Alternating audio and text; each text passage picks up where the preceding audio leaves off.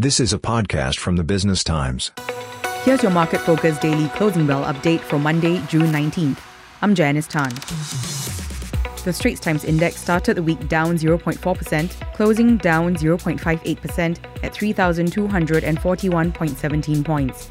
Value turnover for the day was $905.89 million, and most index stocks ended in the red.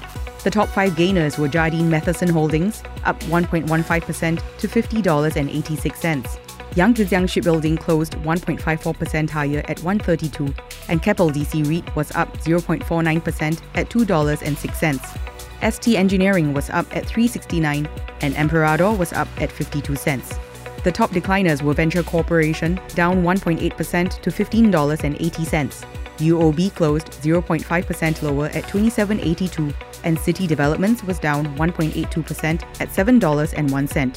Singapore Airlines was down at $7.67, and UOL was down at $6.72. This is a podcast by the Business Times.